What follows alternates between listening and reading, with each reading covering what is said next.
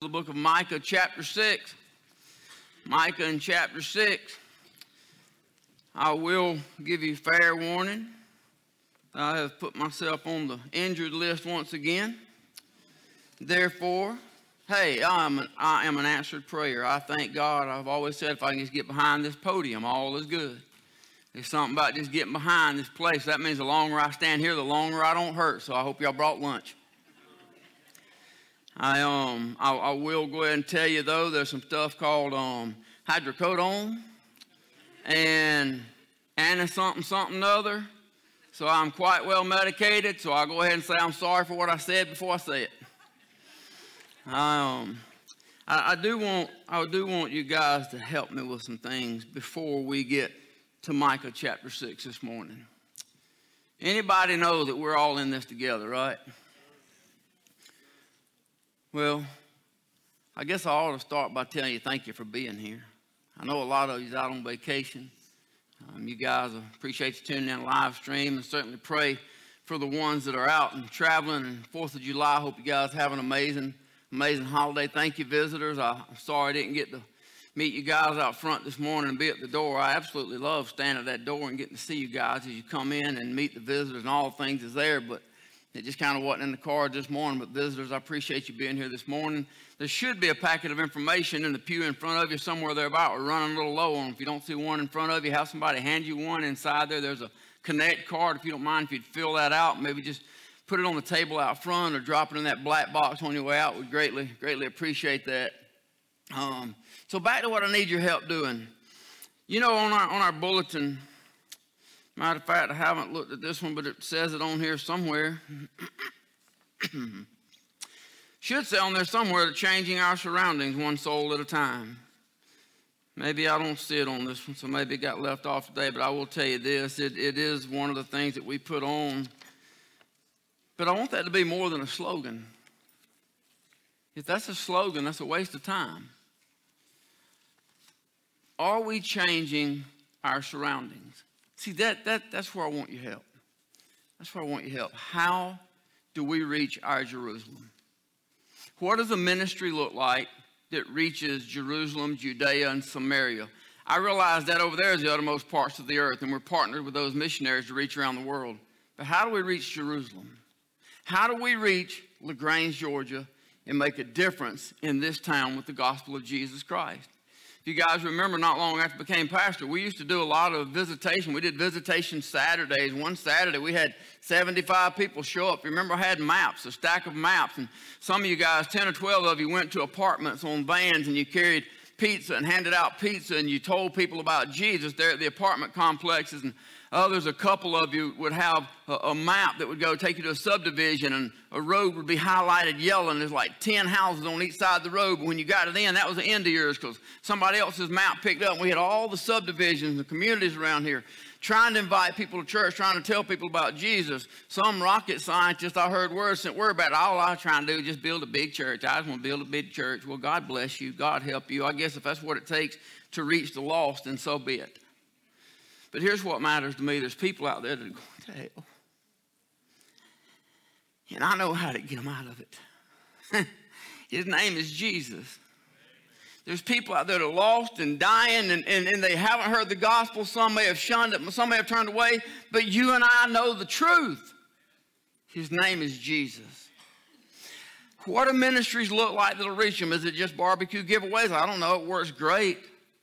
We had Judgment Journey. God hasn't seemed to put that back in the cards. But here's what I do know. I do know that there's ways. I don't think knocking door to door is the answer anymore. I really don't. I don't think a lot of people like you knocking on their doors. I'm not even sure it's safe anymore to just go door to door and do those things. But what there are ministries that we can go out there and do that people will come to us. Maybe we give them a meal. Maybe we give them something. Maybe we provide it. It doesn't make any difference. Whatever it takes to get them to come to us is so we can just tell them about one name. His name's Jesus. If you don't have a church home, we'd love to have you visit us at Faith. But outside of that, it's all about preaching the gospel. So I want you guys to be in prayer about what does it look like. You know, we talked about it last week. It's not about the past. It's about the now. It's not about what we were. It's about what we are. It's not about what we used to be. It's about what we're going to be. It's not about how God uses us. It's how can God use us. God can use us however we're willing to surrender to be used. So I want you guys to be praying about that. And I want you to do two things. One, I want you to share the ministries with me that God lays on your heart. But don't share anything you're not willing to put hands and feet to. I want you to share ministries that you know God can use you in. Maybe you're the one that heads it up. Maybe you're a part of it. But what I want is for it to be more than just a slogan. I want to reach Troup County, Georgia with the gospel of Jesus Christ, and Meriwether and Hurd and Harris and Coweta and everything around us. I want to reach with the gospel, and we're accountable before God's word to do that. Amen? You guys pray with me about that? Will you pray with me and seek God's will? God, show me how to reach this town and it become a ministry of the church. We together? So this morning, Micah chapter 6, beginning in verse number 6, the word of God says, wherewith shall I come before the Lord and bow myself before the high God? Shall I come before him with burnt offerings, with calves of a year old? Will the Lord be pleased with thousands of rams, or with 10,000s of rivers of oil? Shall I give my firstborn for my transgression, the fruit of my body for the sin of my soul? The answer to all those is no. That's not what God seeks. That's not what God desires. So what is the answer? Verse number 8. He hath showed thee, O man, what is good. What doth the Lord require of thee but to do justly, to love mercy, and to walk humbly with thy God? I want to look for just a little bit this morning at why mercy. God, thank you so much. Thank you for the mercy that you have bestowed upon us. Thank you for the grace, the favor that you had poured out among us. Thank you, God, for these your people, God, that we can come together, brothers and sisters in Christ, washed in the precious blood of Jesus, that we might be one. God, I pray you'd touch us this morning. I pray you'd move in this place. I pray your sweet Holy Spirit would speak to every soul in here as only you can do, God. Take this message and divide it however you would. I pray you'd give us vision. I pray you'd give us wisdom and guidance and direction. God, I pray most of all that everything we do be pleasing to you. We love you, God. You've been incredibly good to us. We thank you for all your countless, wonderful, undeserved blessings that you have freely poured out onto us. God, I pray now, Father, would you teach us this morning? We love you and we thank you. In Jesus' name. All God's people said, amen. So last week we looked at the freedom of worship. We looked at why it is important to worship. I gave you this quote. The essence of worship is to be transformed from what we were to what God wants us to be. This morning, I want to look at another important step. If we're going to be the church, if we're going to be the church that God calls us to be, I want to look at another important step that it'll take in changing our surroundings, and that is this subject of mercy. Ephesians chapter 2, the Apostle Paul wrote chapter 2, verse number 1. He said, "And you hath he quickened," y'all paying attention? This is us now, "who were dead in trespasses and sins." Anybody remember that? Where in time past you walked according to the course of this world. Anybody remember that? According to the prince of the power of the air and the spirit that now worketh in the children of disobedience, among whom also we all had our conversation in the times past, in the lust of the flesh, fulfilling the desires of the flesh and of the mind, and were by nature the children of wrath, even as others. Anybody remember that? But God. Anybody remember that? But God, who is rich in mercy, for his great love wherewith he loved us, even when we were dead in sins, on our worst day, in our worst sin, while committing the absolute worst, most abominating thing we could do, Jesus Christ climbed up on an old rugged cross and shed his blood for me on that day. The worst day of my life, when I was furthest away from God, while we were dead in sins, hath quickened us together with Christ. By grace you are saved. You know, it's just a human nature thing. Some people just love to complain. Yeah, I know, I just threw water on everything. It's easy to identify what we see as a problem, whether it's a problem or not. If it's not our way, then it's a problem. Whether it's really a problem or not, if it's not satisfying to me, if it doesn't suit me, then we associate that as a problem. And everybody wants to identify their problems. But almost nobody ever has a solution. They don't come with answers, they just come with complaints. But they love to voice their complaints. Well, I told y'all, forgive me for what I say before we even get started. So Tom Rainer, another one of his books is I Will. He gives 9 traits of an outwardly focused church, but he says that we can never enjoy true worship if our mind is focused on me. He says, when it's about my needs, my preferences, and my wants, it's hard to find God in that scenario. When it's all about us and not about God, why would we expect God to inhabit our church services? He says, for many who complain about not getting anything out of church, the reason people don't get anything out of church is because of their attitude towards church. The reason they don't get anything out of church is because of their expectations about church. He said, you know, it's funny to me, we don't have to remind people to watch the football game. He said, we don't have to call somebody on Saturday night and remind them to get their children up on Sunday morning if they got a baseball game. We don't have to call parents on Friday night. Make sure you remember to wake your children up on time to have them at the soccer game on Saturday. Here's what he said. We don't have to remind people to do those things that are important to them. Yeah, oh man, I got all up in the grill right off on a Sunday morning. He says, for many Christians, other activities have become mandatory, while worship has become optional. But we want to blame the church because we didn't get anything out of church. The truth is, everybody is either part of the solution or a part of the problem. There's not a middle of the road. You're either part of the solution or you're part of the problem. This church will be part of the solution or part of the problem. We want to complain about Troup County. We want to complain about LaGrange. We want to complain about the garbage. Great. Do something about it. Get on our faces before a holy and righteous God. Allow God to use us to make a difference. We're either going to be part of the solution or we're just part of the problem. People just love to complain. Jesus said, Luke chapter 12, verse 48, he said, for whomsoever much is given, of him shall be much required.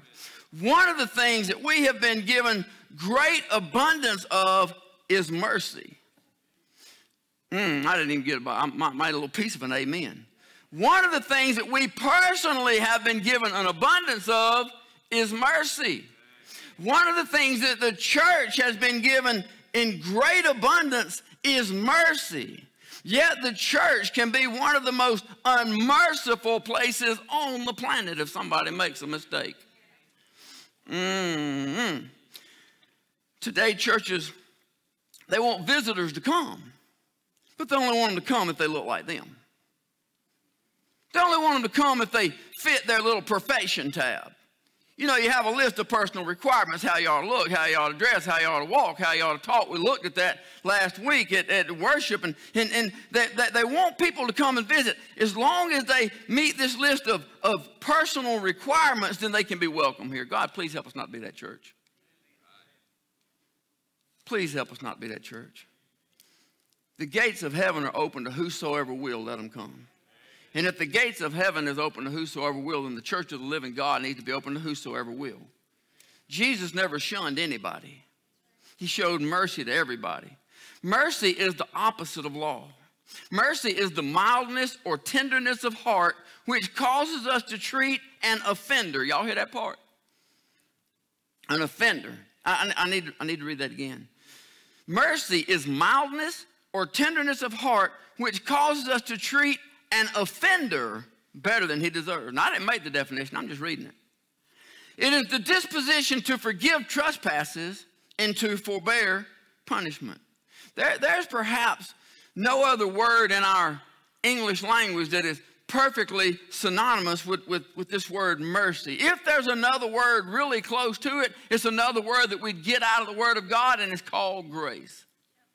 Grace is God simply giving us things that we don't deserve. Mercy is God withholding the punishment that we do deserve. So if we're going to be like Christ, then we've got to display those things. Mercy is stated as being a distinguishing attribute of the supreme being. That means if we're going to be like Christ, then we are going to have to be merciful. Numbers chapter 14, Moses wrote in verse number 18, the Lord is long-suffering and of great mercy. forgiving the iniquity and transgression, and by no means clearing the guilty, visiting the iniquity of fathers upon the children in the third and fourth generation. He says, pardon, I beseech thee, the iniquity of this people according to the greatness of thy mercy, as thou hast forgiven this people from Egypt even unto now. Mercy is God's free gift to you and I through Jesus Christ. We don't deserve it. We can't earn it. It's just called mercy. God gives it to whosoever will let him come. God gives it to anybody that will ask for it. Genesis chapter 32. Jacob says in verse number 10, I'm not worthy of the least of all the mercies and of all the truths which thou hast showed unto thy servant. God has given you and I an abundance of mercy. Anybody in here say amen? Anybody in here feel like God has forgiven you for way more than he could have or should have? But yet he does. And yet he can. So we've received an abundance of mercy. Now, Matthew chapter 18, Jesus tells a parable about a man. He owed another man a lot of money. And the man whom he owed the money to had him arrested, locked up, beaten. And he said, you won't get out until you pay your money. So the man that owes a lot of money, he goes and he asks for what? Mercy. So he could get out until it be paid. So the man that was owed a lot of money forgives him of the debt, sets him out, lets him go out on the street. Now the man who owed him a lot of money goes out on the street, finds somebody who owes him just a little bit. And the Bible says he has him beat up and locked up until he pays him all after he's just been forgiven. But in verse number 33 of Matthew chapter 18, the man who was owed the great sum of money and forgave it heard about it. He calls him back in. He said, shouldest thou not also have had compassion on thy fellow servant, even as I had pity on thee? Let me just pause right here. Anybody got anything bitter towards somebody right now? You ain't got to raise your hand. You ain't got to raise your hand. It looked like Braves hitting home runs in here. Anybody mad at some folks about something? Anybody wronged you and you're carrying a grudge? Not any more than we've wronged God. Not any worse than anything we've done to God. So what he says is, shouldest thou also have had compassion on thy fellow servant, even as I had pity on thee? This is the Son of God talking. He said the Lord was wroth and delivered him to the tormentors till he should pay all that was due him. So likewise shall my heavenly Father do also unto you, if ye from your hearts forgive not everyone his brother their trespasses. That word pity there in verse number 33, it is compassion manifest towards the person in distress. So what Jesus says is, I have shown you great mercy. I have shown you amazing grace. God has had great pity towards you. Therefore, as my children, as ambassadors of Christ, Christians, Christ-like, therefore, we are to have great mercy, great compassion, great grace, great pity towards others. Hosea chapter 6, verse 6, God said, I desired mercy and not sacrifice, the knowledge of God more than burnt offerings. Now, in Matthew chapter 9, Jesus makes a reference to that Old Testament verse, and he said, I want you to go find out what that means. Chapter 9, verse 13, book of Matthew, Jesus said, go ye and learn what that meaneth, I will have mercy and not sacrifice.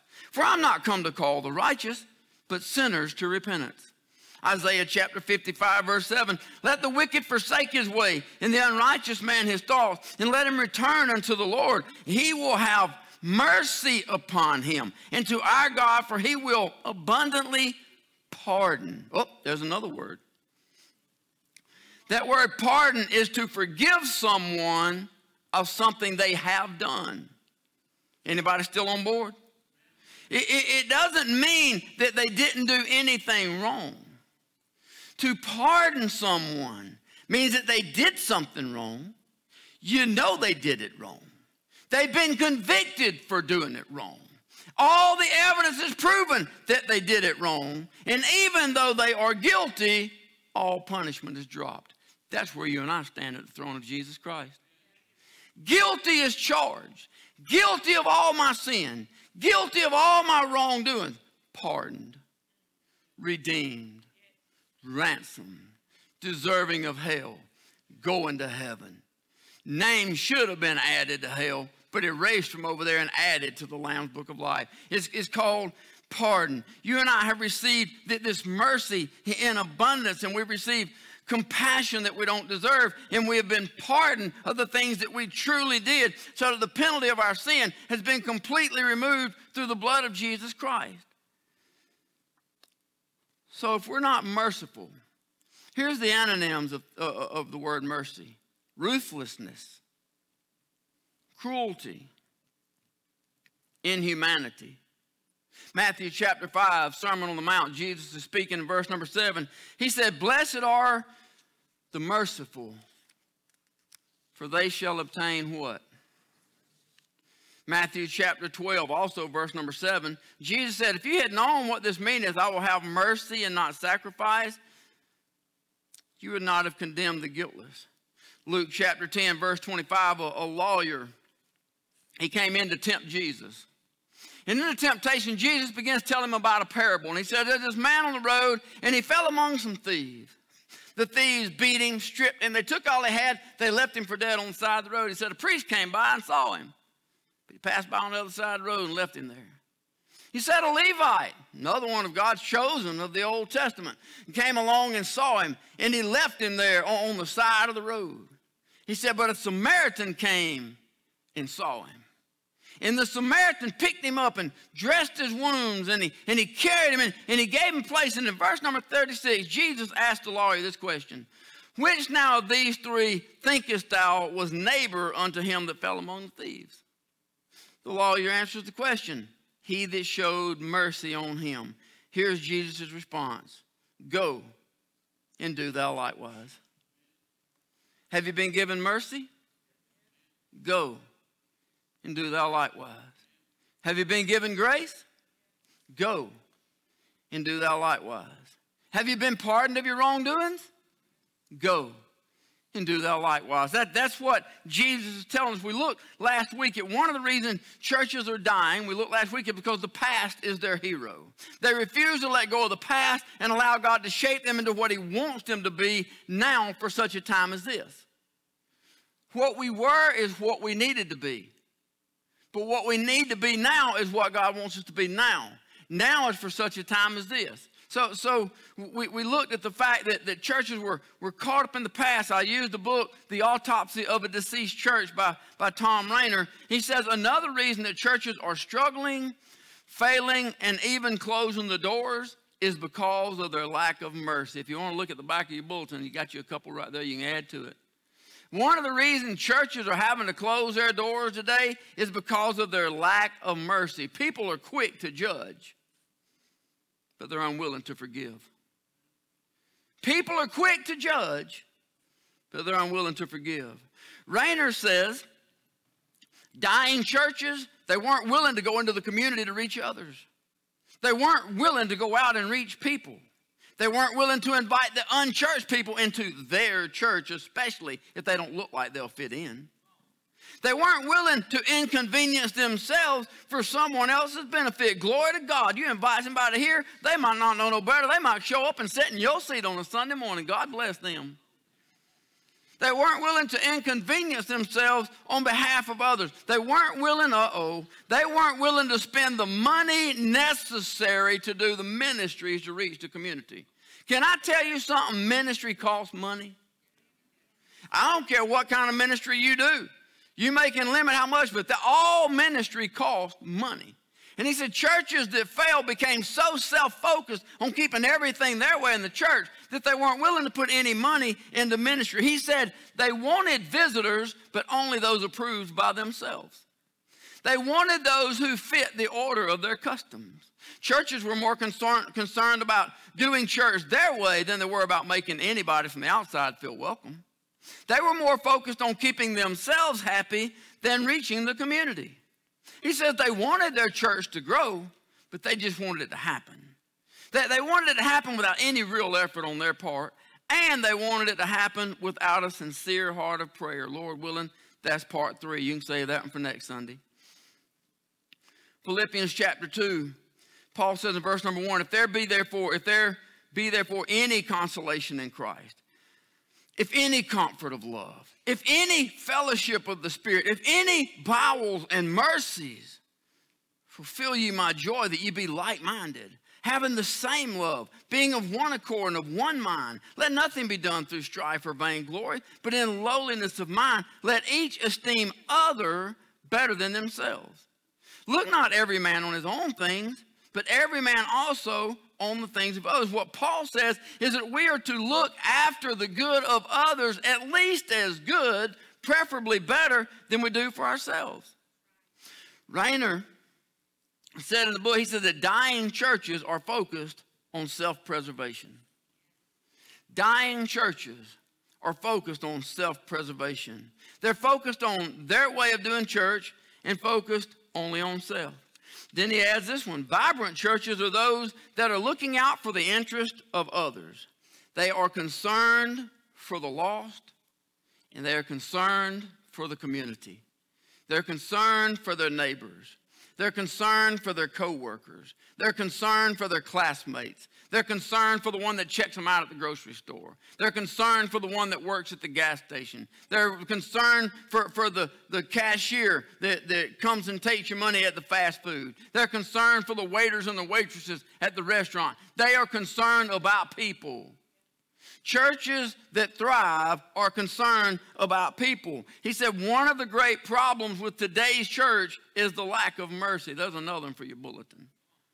One of the problems with today's church is the lack of mercy. The lack of mercy, y'all holding on? I'm close enough to done that you can go ahead and chew on this one for a little bit. The lack of mercy is a direct result of the lack of love for others.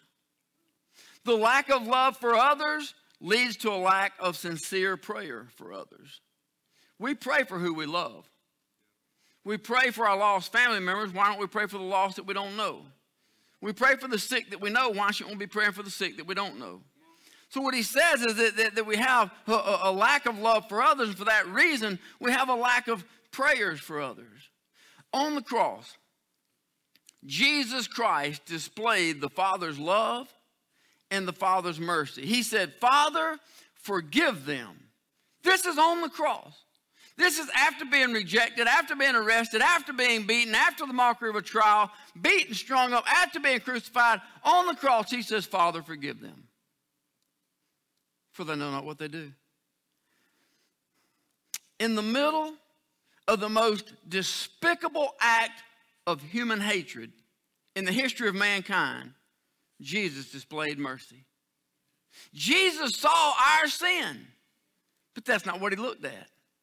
Jesus looked past our sin and saw our soul. He looked past our sin and saw our need. He looked beyond our debt and saw how to pay it, and he paid our debt for us. Sin is deplorable.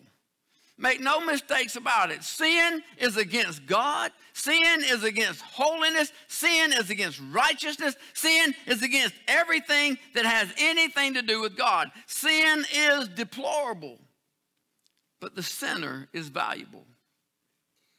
Oh, somebody needed to hear that. Sin is so deplorable that God brought judgment on an entire human race over the first sin. Yet the sinner is so valuable that God sent his only begotten Son for whosoever will. The same God who hates sin offered his only begotten Son to pay the sin debt for the soul of the sinner. See, one of the problems that the legalistic church has and has faced for years is their view of others who aren't like them. See, one of the problems that we have today, and I say we because we ain't outgrown it. We will not have arrived until the trumpet sounds. We will not have arrived until we see him, and when I shall see him, I will be like him, for I shall see him as he is. Until then, I'm this old sinner in this old sinner flesh, faced with this old sinful nature, battling it every single day, just trying to get by. We have not arrived. So one of the problems that Christian church as a whole has today is they fail to distinguish the difference between the sin and the sinner. The sin's what we hate, not the sinner. Thank God. God hates the sin, not the sinner. Somebody better be thankful for that. That God could love a sinner like me. So one of the problems with the legalistic church is their view of others who aren't like them. You have that key word in there, legalism. Legalism simply means law. It is conformity to law. In the church, much of the problem is that the legalism, much of the law are simply man-made laws, man-made traditions. We looked at last week, the way we've always done it. You can't prove it in the Word of God. You can't back it up with Scripture, but I can prove it because Mom and them always said. I can prove it because what an old preacher said. Every old preacher ain't been right, and he may have been right then, but you can't hold man-made laws over people's head and call that religion. Actually, I guess you can. Religion's all you can call it. You can't call it salvation. You can't call it Christianity. Religion's the only word I guess you can have for it. Because that's all it is. It's man-made religion. So legalism is conformity to the law. But because man-made law, because this legalism leaves no room for error, then it leaves no room for mercy. You got to be like us if you're going to do anything right. In theology, the word legalism is a reliance on works for salvation. In other words, if you want to be saved and stay saved, you got to do it like we do it. If you're going to be saved and stay saved and come to church here, then you got to do it the way we do it. See, that's not what the Word of God says. Ephesians chapter 2, verse 8 says, "For by grace are you saved through faith. Not of yourselves, it is the gift of God, not of works, lest any man should boast." See, here's the problem with the law. Even God's law. Someone says, he did what? See, if God's law worked perfectly, then Jesus wouldn't have had to come. It's not that God's law is not perfect. It's that we can't keep it. God's law is perfect, but because of our inability to keep the law because of sin, then it becomes imperfect because of our lack of ability. The law is simply a mirror. Something where we can see ourselves. It's a gauge for where we can look at ourselves and see how far we've fallen. The law is a measuring stick of our failures. Y'all got your bulletin? You ready for me to give you the rest of it? The law condemns, but it cannot convert. The law condemns you, but it cannot convert. The law challenges us, but it can't change us. It points a finger at us, but it offers no mercy. See, at no point can the law offer life. It can only offer death. At no point does the law offer forgiveness. That is why mercy stepped in. The law was already established. The law and the prophets is already there. It's already put in. But the law was something we couldn't keep. That's why Jesus came. That's why mercy stepped in. Anybody in here able to keep the law? Is there anybody in here, if you raise your hand, I need an appointment with you right after church? Anybody in here never committed a single sin since the moment you got saved? Anybody not committed one since midnight last night?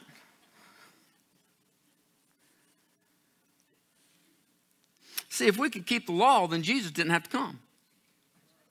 It's just that simple. If one person, anyone outside of Jesus Christ, if anyone could keep the law, then that means it's keepable.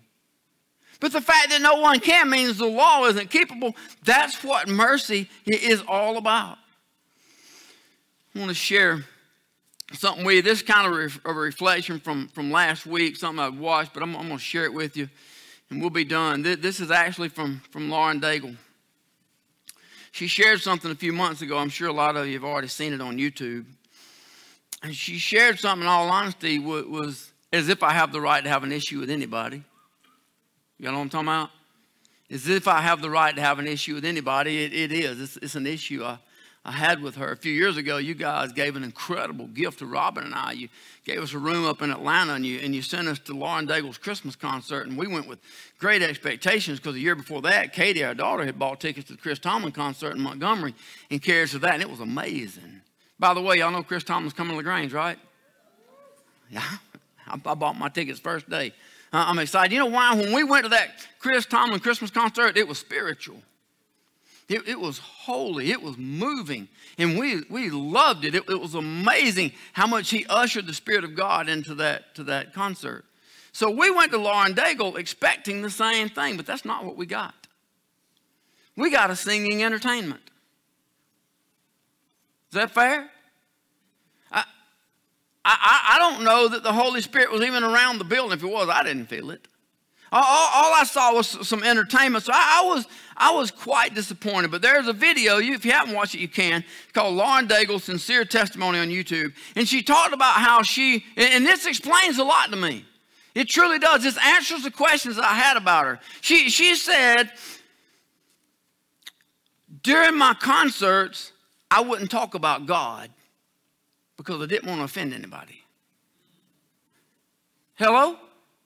During my this is a gospel singer.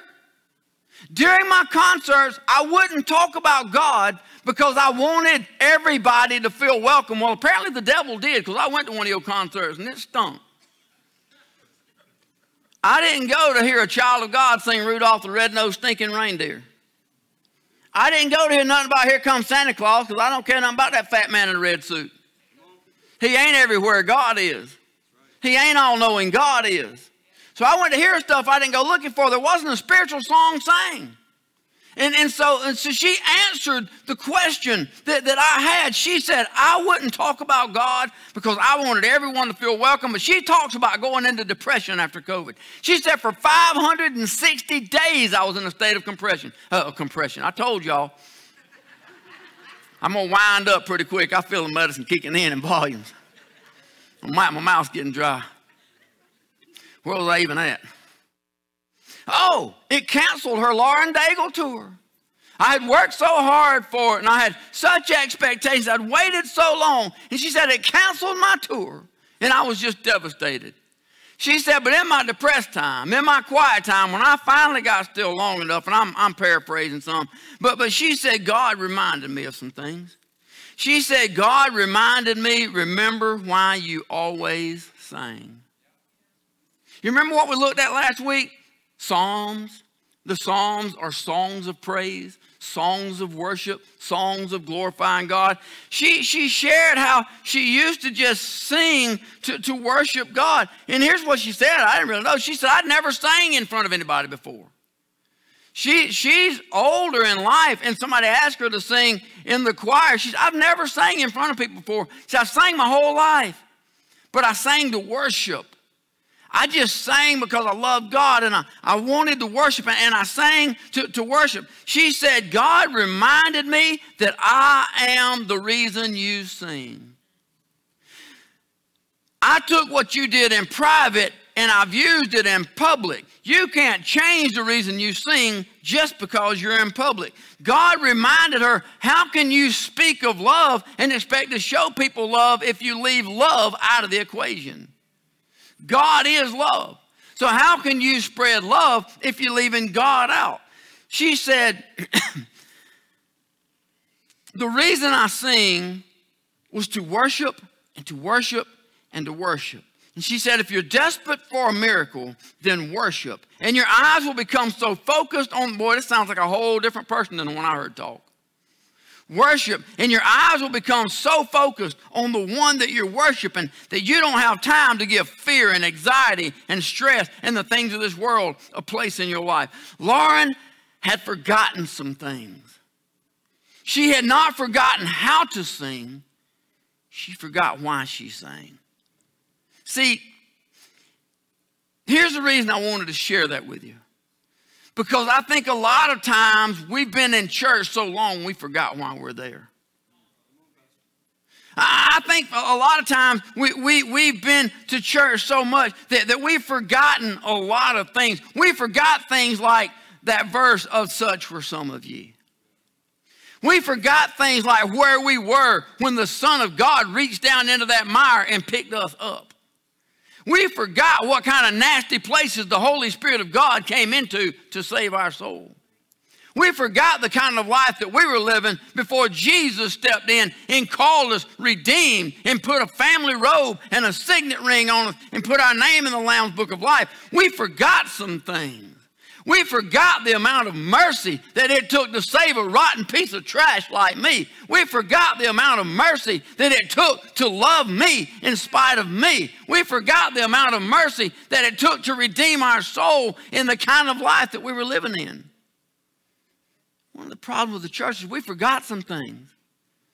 We forgot how merciful God is. And he said, as I've been merciful to you, you're to be merciful to others.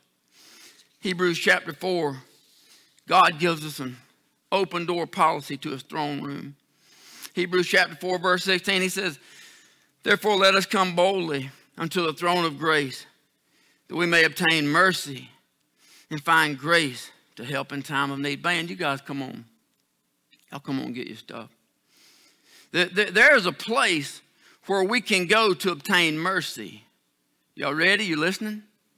There is a place, he said right there, come boldly into the throne room of grace that we might obtain mercy and find grace in time of need. So we know there is a place right there that we can go to obtain mercy. But what Jesus taught us is don't come in here looking for it if you're not willing to give it. Don't come in here looking for mercy if you're not planning to leave here and be merciful. Don't come in here looking for my grace if you don't expect to take grace and share it with others. See, if we really want to be the church that reflects our Lord and our Savior, we must be a people full of mercy, because mercy is the only thing that saves somebody like me. Can I plug y'all in? Y'all won't mind if I throw you into my party, will I? Mercy is the only thing that saves somebody like you. Mercy is the only thing that loved you where you were. Oh, I ain't the only heathen standing in here. Every one of us is going to get there the same way, the man on the cross in the middle. It's all about the blood. We all came. We're just like one of those two crosses on the side. We either reject him or accept him. There's two other men there, rejection, accepting. That's it, one of those two. The man on the middle cross is the only way we're going to get there, which means we all got there by mercy. And Jesus said, to whom much is given, much is. About half of you went ahead and joined me. All of you go ahead and throw that in there with me. Really? Much is required. That means we're to be a merciful people. The message is, why mercy? Why mercy? The answer is because we are a people of sin by nature, and we need mercy. But Jesus said, blessed are the merciful, for they shall obtain mercy. See, I want to see God move. Y'all still doing Brandon Lake? I want to see God move. Y'all want to see God move? I want to see God move, and I want to be part of it.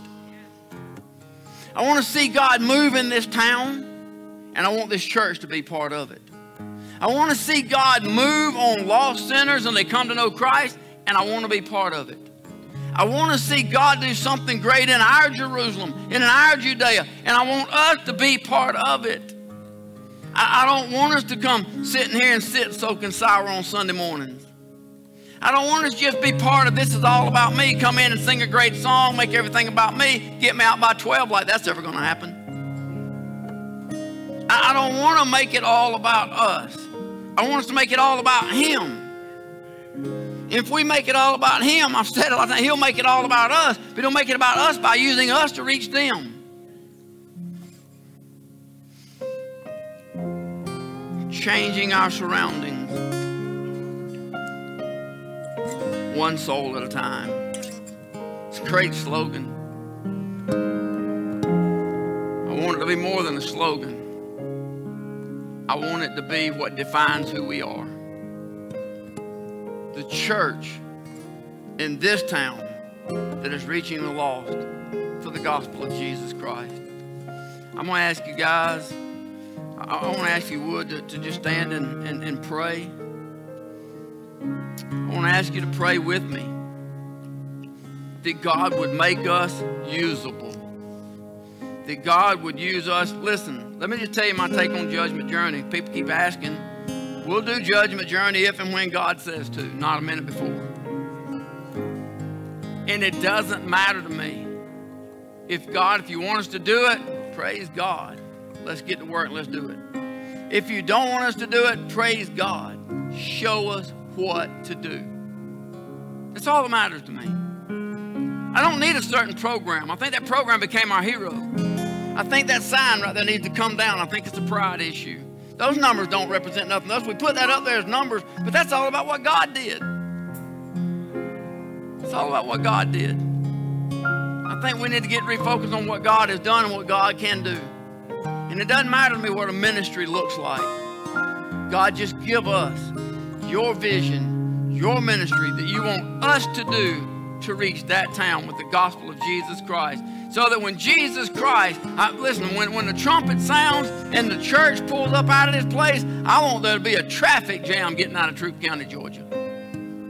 I want the roads to be backed up trying to get out of our town. I don't want it to be a little scraggler few. I want God to use us to make a difference.